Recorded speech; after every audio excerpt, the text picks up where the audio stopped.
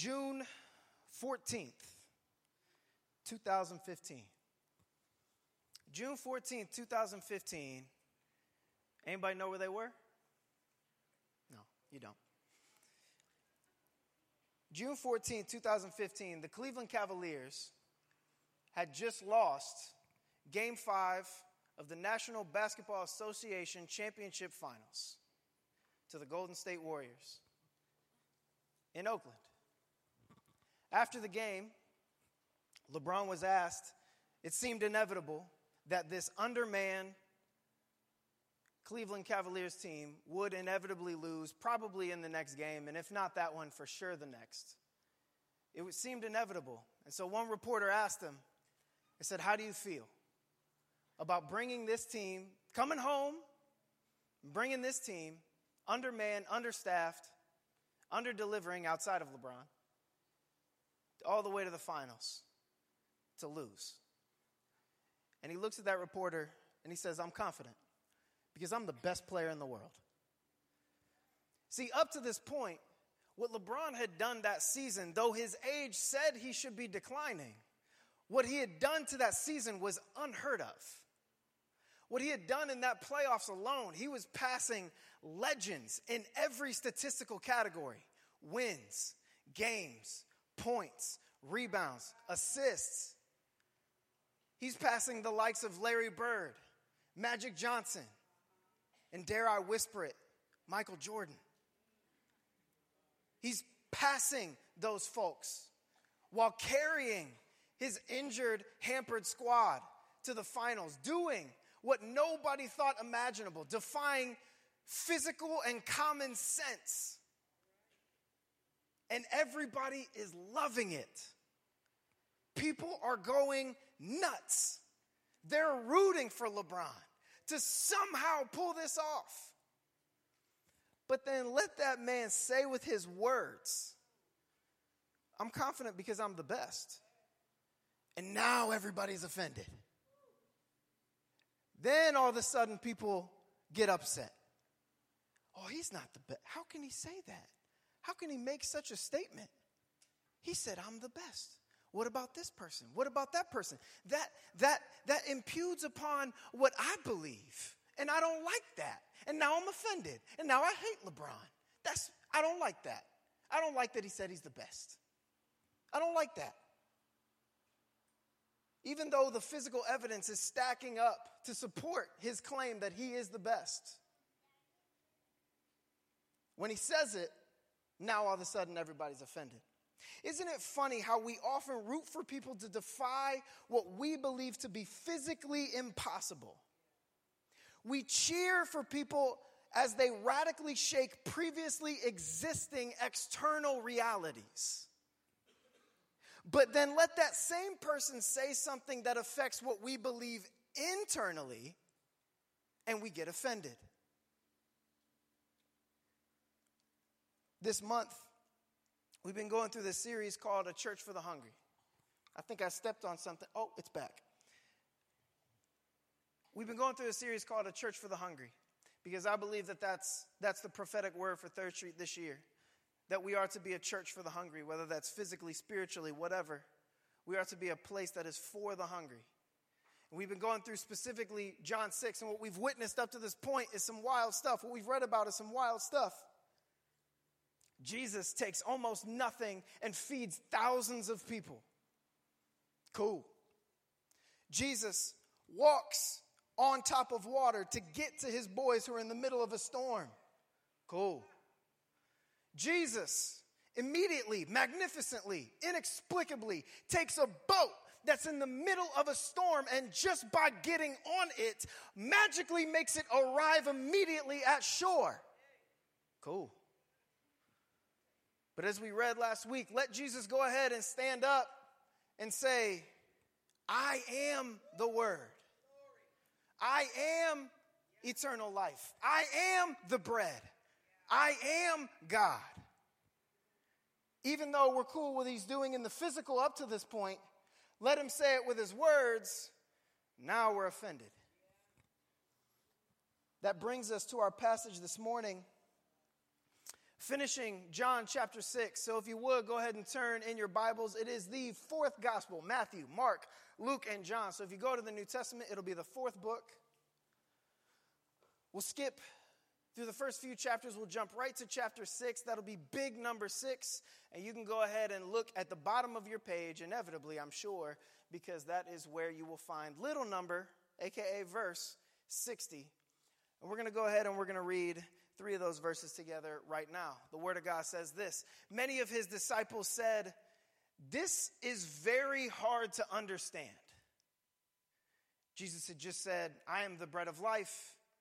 If you do not eat my flesh and drink my blood, you cannot possibly inherit eternal life."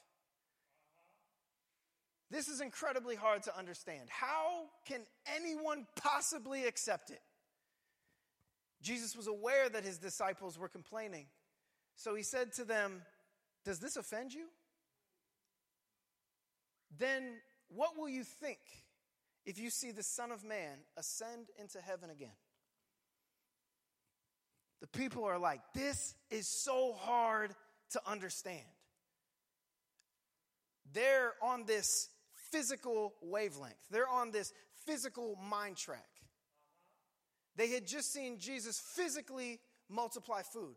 They had just seen Jesus physically walk on water. They had just watched a boat physically leave the water and arrive on shore. And now let Jesus be metaphorical for a moment, and now we're confused. Like, man, I don't know. Now you're talking about being a cannibal, and now you're talking about, like, I gotta, like, eat you. Like, bro, come on, man. What a couple of days this has been. What a couple of days. Jesus, this is really hard to understand. I'm, like, really shook by this. Like I'm so weirded out and offended and hurt. This is so harsh. But what Jesus is about to relay in the following verses is the starting point that I want us to have this morning, which is the harshness of Jesus' statement was not in his words. The harshness of Jesus' statement was in the hearts of the people attempting to receive it. Jesus didn't mix it up. Jesus was pretty clear. I would argue he was as clear as it was that he multiplied bread and fish. Jesus didn't mix up his words. He didn't say something accidentally. He didn't go off on a bunny trail like I do sometimes. Jesus was really specific and really clear.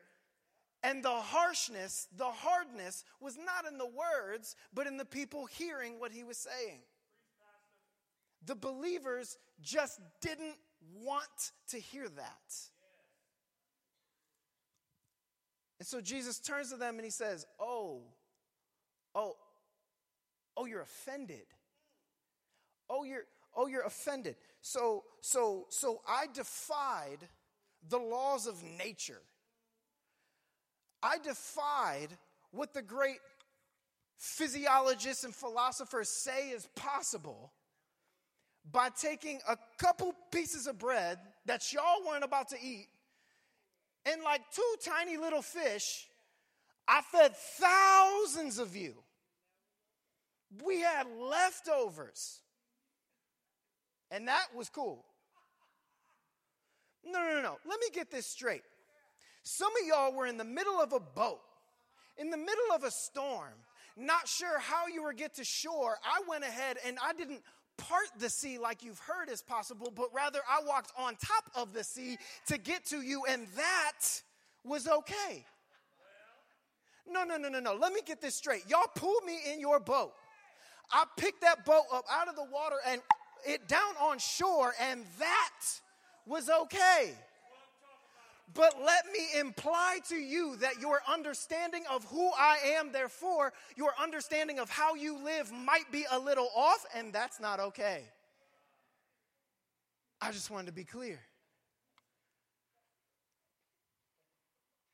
See, the problem here is that the crowd is having a hard time, not because of what he's saying, but because they are judging Jesus' actions and words by their own feelings. I feel okay about the miracle of feeding 5,000 because I ate. I feel okay about you walking on water because you came to get me. I feel okay about you picking that boat up out of that storm and graciously, gently setting it down on shore because I was no longer boat sick. But then you went too far when you turned around and you said and implied that I might not have eternal life. That makes me feel not good. So now I don't like it. So now I'm offended. So now I don't know you, believe you, or want to hang out with you. They're saying I'm cool with you literally physically feeding me. I'm cool with you literally physically walking on water. That's cool stuff to see. But I'm not cool with you telling me I'm not living right. I want to see miracles, Jesus. But I'm not interested in how the performer of miracles says I should live my life. See, what Jesus intends to do with his words is not to offend. He does not mean to offend you. He doesn't say stuff, as many of us often do, specifically to get a reaction. But rather, he says stuff to expose the unhealthy faith and idolatry people hold within themselves of themselves. And he says things to appeal to the one who is ready and willing to grasp that there is something bigger than our physiological selves. He goes on to say, what happens when you see me ascend into heaven? What happens when you watch me bleed out and die? What happens when you watch me put my cold, dead corpse into the ground? But then what happens when you physically watch that cold, dead corpse get up out from underneath that rock and ascend into heaven where I came from originally? Then will you believe? Because then you will physically see. What I say with my words will then be physically affirmed, and so then you will believe? Or will you be offended by that too? We get offended by words so often. By words. When somebody feeds you, invites you to their house and feeds you, are you offended? When somebody defies the odds and common belief, does something wild, are you offended? When somebody carries you through a difficult time, like I'm saying, like literally and metaphorically puts you on their back and gets you through something crazy, are you offended? But let somebody tell you about yourself. In church, let's worship. Let's put our hands in the air. Yeah, let's sing and scream and shout and clap about how, God, you're going to carry me through. God, you want to take my burdens. God, you want to take the weight from me. God, you want to heal me in pretty melody. But let the preacher say one time that you may or may not be living right, and that's the last time I'm going back there.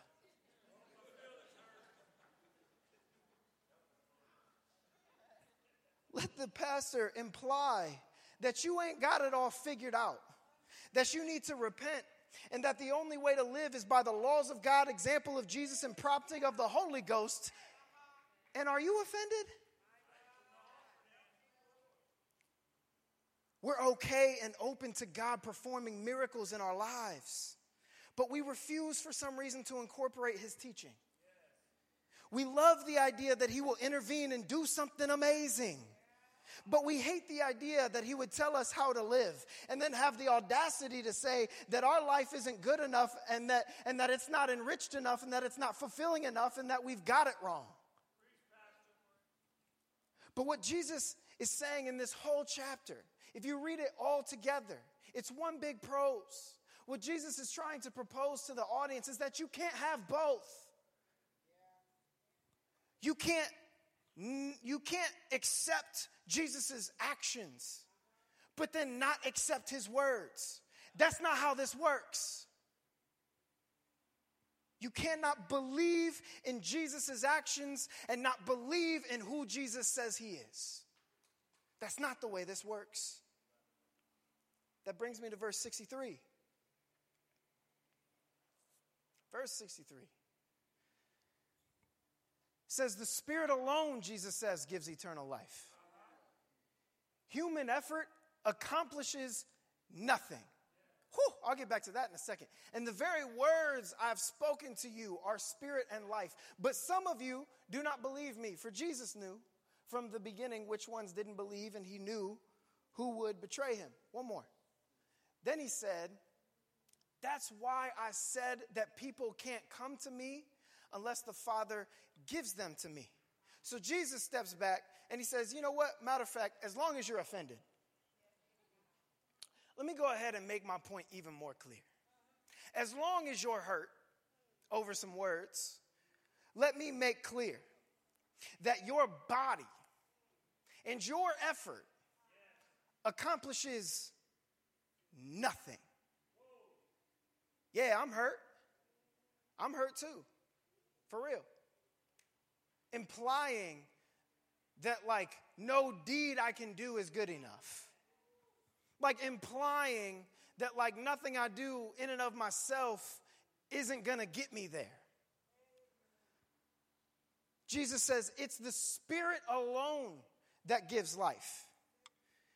He says you cannot accept my actions without accepting my words, because my words give eternal life, because my words are from the Spirit, and my body is only able to do the things you've watched me do because of, guess what? The Spirit. So you can't accept and be cool with the way that the Spirit uses my body, but then not be okay with the way the Spirit uses my words. Because it's the Spirit that gives life. Many were living their lives, as many of us still do today, believing that it was their actions, it was the things they could do, it was their deeds that would give them eternal life. That somehow they would get to kingdom heaven's gates and that they would stand before whoever's there and say, look at all the good things that I did, and that would be their ticket in. People have been living their lives the way many politicians, no offense, Nate, live their campaign lives. In that they act on things based on, this is the type of thing that can get me reelected. You feel me? That's not the way we're called to live. What Jesus is pointing out is simply that you can't credit your own body or your own efforts with life. Because let's think of it the other way around. Isn't it your body that leads you to death? Isn't it your efforts and the things that you inhale, the things that you put in yourself, isn't it your own efforts that lead you to that grave? So how can you tell me that my body or my efforts are good enough when it's your body or your efforts that's putting you 6 feet under? But some of you, Jesus says, don't believe me. You don't believe me. Many of you here this morning don't believe me. Which is why Jesus said that I can only do something with those the Father gives me to do.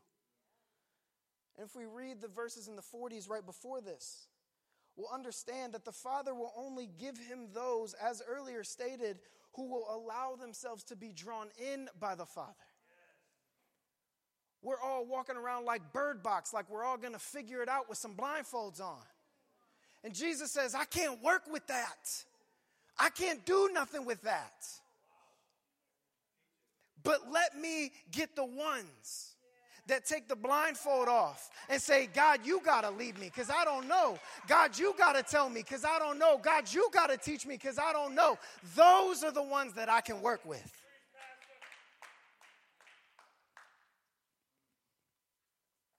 In other words, I can do something with those who abandon their grip on their own security of what they know in the physical. In other words, I can do something with those who allow themselves to be taught and guided by the words of God.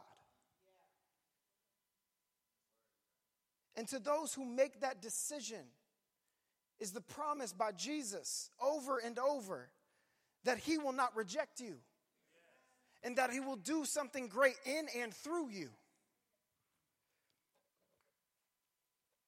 Imagine you're on the street and you've got no place to go. Imagine you're hungry.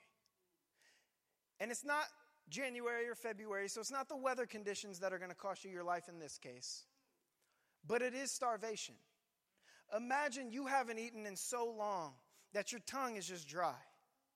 Imagine that you haven't eaten in so long that your stomach no longer hurts, your body's just weak. And then somebody comes along, kneels down next to you and hands you a sandwich.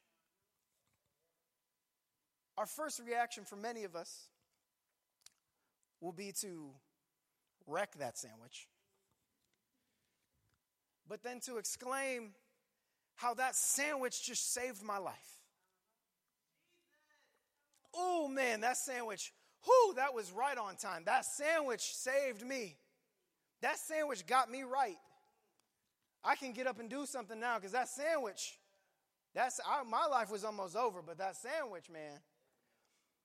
What Jesus is saying, is it the sandwich that saved your life? Or is it the person who made the sandwich?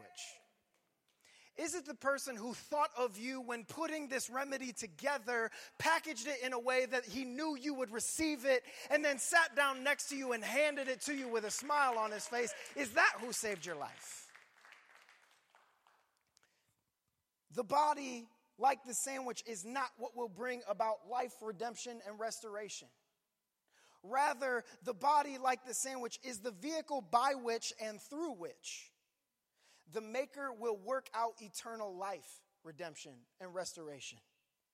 In other words, in and of yourself, you can do some things because God has wired your body to be able to do some things. But if you want to have that impact, if you want to really live, and then after your body fails, if you want to keep on living, and if you want to look back into time and see the eternal impact that you made, that's not going to be made with your body.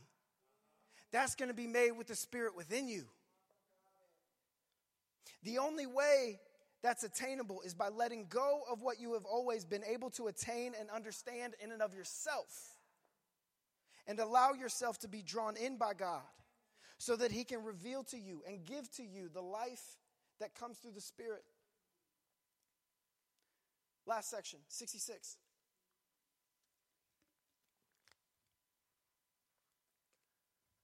Says this: at this point, having said all this, many of Jesus' disciples turned away and deserted him.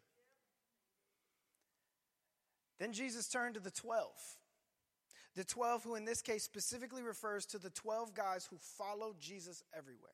The 12 guys who knew him better than anyone else other than the Father. The 12 guys who had physically witnessed and personally experienced as much of Jesus as was physically allowed. He turns to those 12 and he says, are you going to? Are you also going to leave? Simon Peter replied, Lord, to whom would we go? You have the words that give eternal life. We believe and we know that you are the Holy One of God. Then Jesus said, I chose the 12 of you, but one of you is a devil. He was speaking about Judas, son of Simon Iscariot, one of the 12 who would later betray him. What a funny way to end that passage. The consequences of Jesus offering the truth amidst the miracle of grace was a whole lot of people alienating themselves, turning and going the other way. The consequence of Jesus saying, if we're going to keep it 100, y'all don't have it figured out.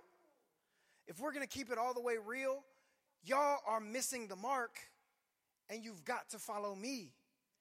The consequence of that was people being like, yeah, I just can't right now, like with him. Like I just can't. I'm cool with the picture of the post, but the caption just got me feeling some type of way, and I just got to go the opposite direction right now. I can't. That's the consequence. Jesus sees that his words are not received by a whole lot of people. A whole lot of people prefer their blindfolds because they're afraid of what's out there. And so they just go away. And so Jesus stands there. And what he doesn't do is try and convince people to stay. What he doesn't do is turn to the 12 and be like, you guys are okay, right? You guys aren't hurt by what I said, right? How do you guys feel? What is your take? Let's debrief real quick. Where should I have said something different? How do you think people felt about, what, What he said was, are y'all going too or what? Are you, I mean, you can if you want to. You can go. Or are you good? It's interesting. It's interesting. Isn't it crazy that so many can be so offended by Jesus just saying who he is? I like it when you show me who you are, because when you show me, I don't have to all the way accept who you are. I can just be like, oh, he's kind of like LeBron who does cool stuff sometimes. Because that's probably what they thought. But it's not like Jesus is saying, yeah, I did all that to come and make you my slaves. And I'm going to rule over you. And you're not going to have fun because I'm king and you're not. That's not what he's saying. It's actually an invitation into, you don't have it figured out, but I'll help you. I'll help you figure it out. I can help transform you. The way I transformed a little bit of food into a ton of food, I can transform a little bit of your faith into a ton of faith. I can transform a little bit of what you got right into a ton of what you get right. I can turn a little bit of impact into a ton of impact. And then when your body no longer will let you do the things I've asked you to do, I'll take you with me. You don't got to lay in the ground and be worm food, but you can come with me.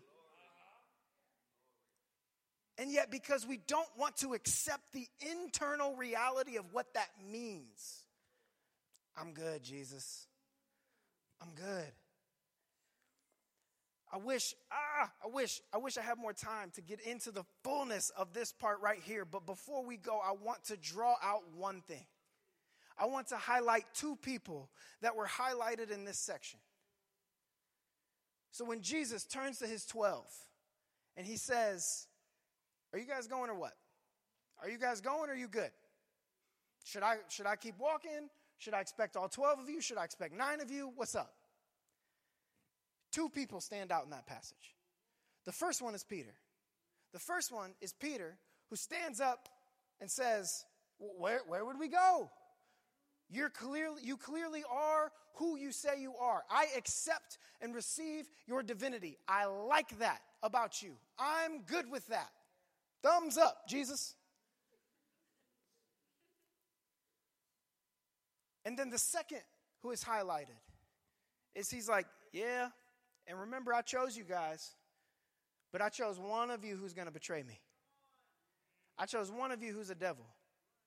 I know you're a devil, but you can still eat with me for now. That's a whole nother sermon for another time.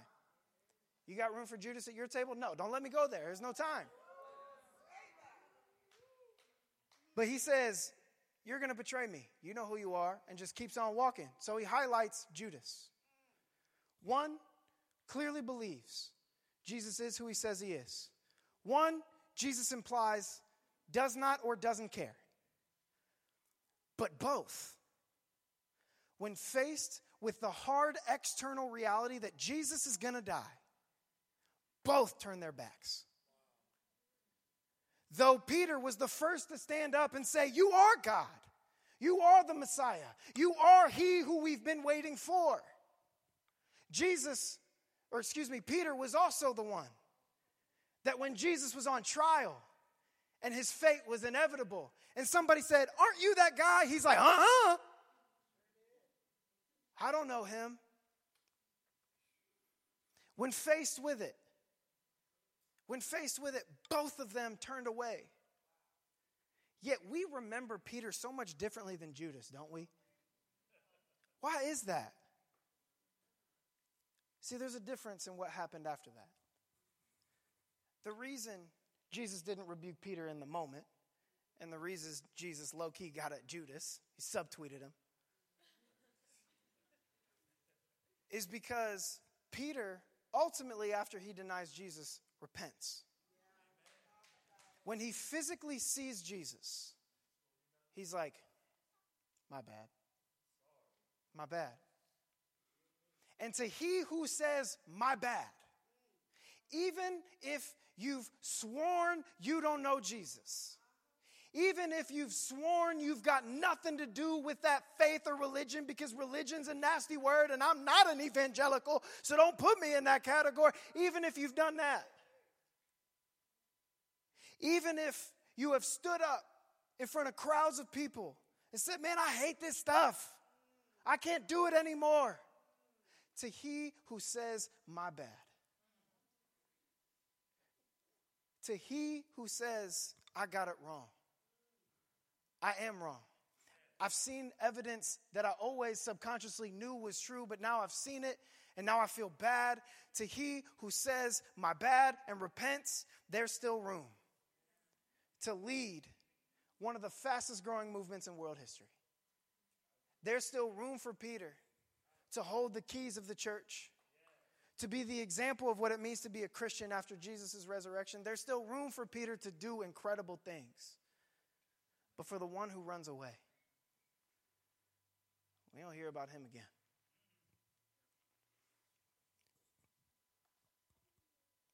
This morning, I've done my best in this series to just talk about who Jesus is.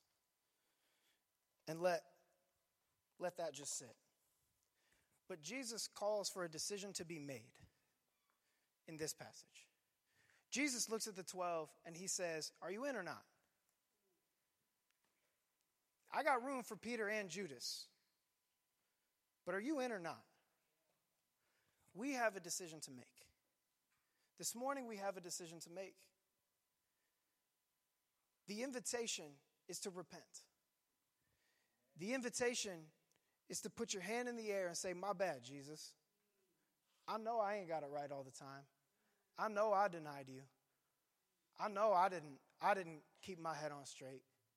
I know there's some things that I got wrong.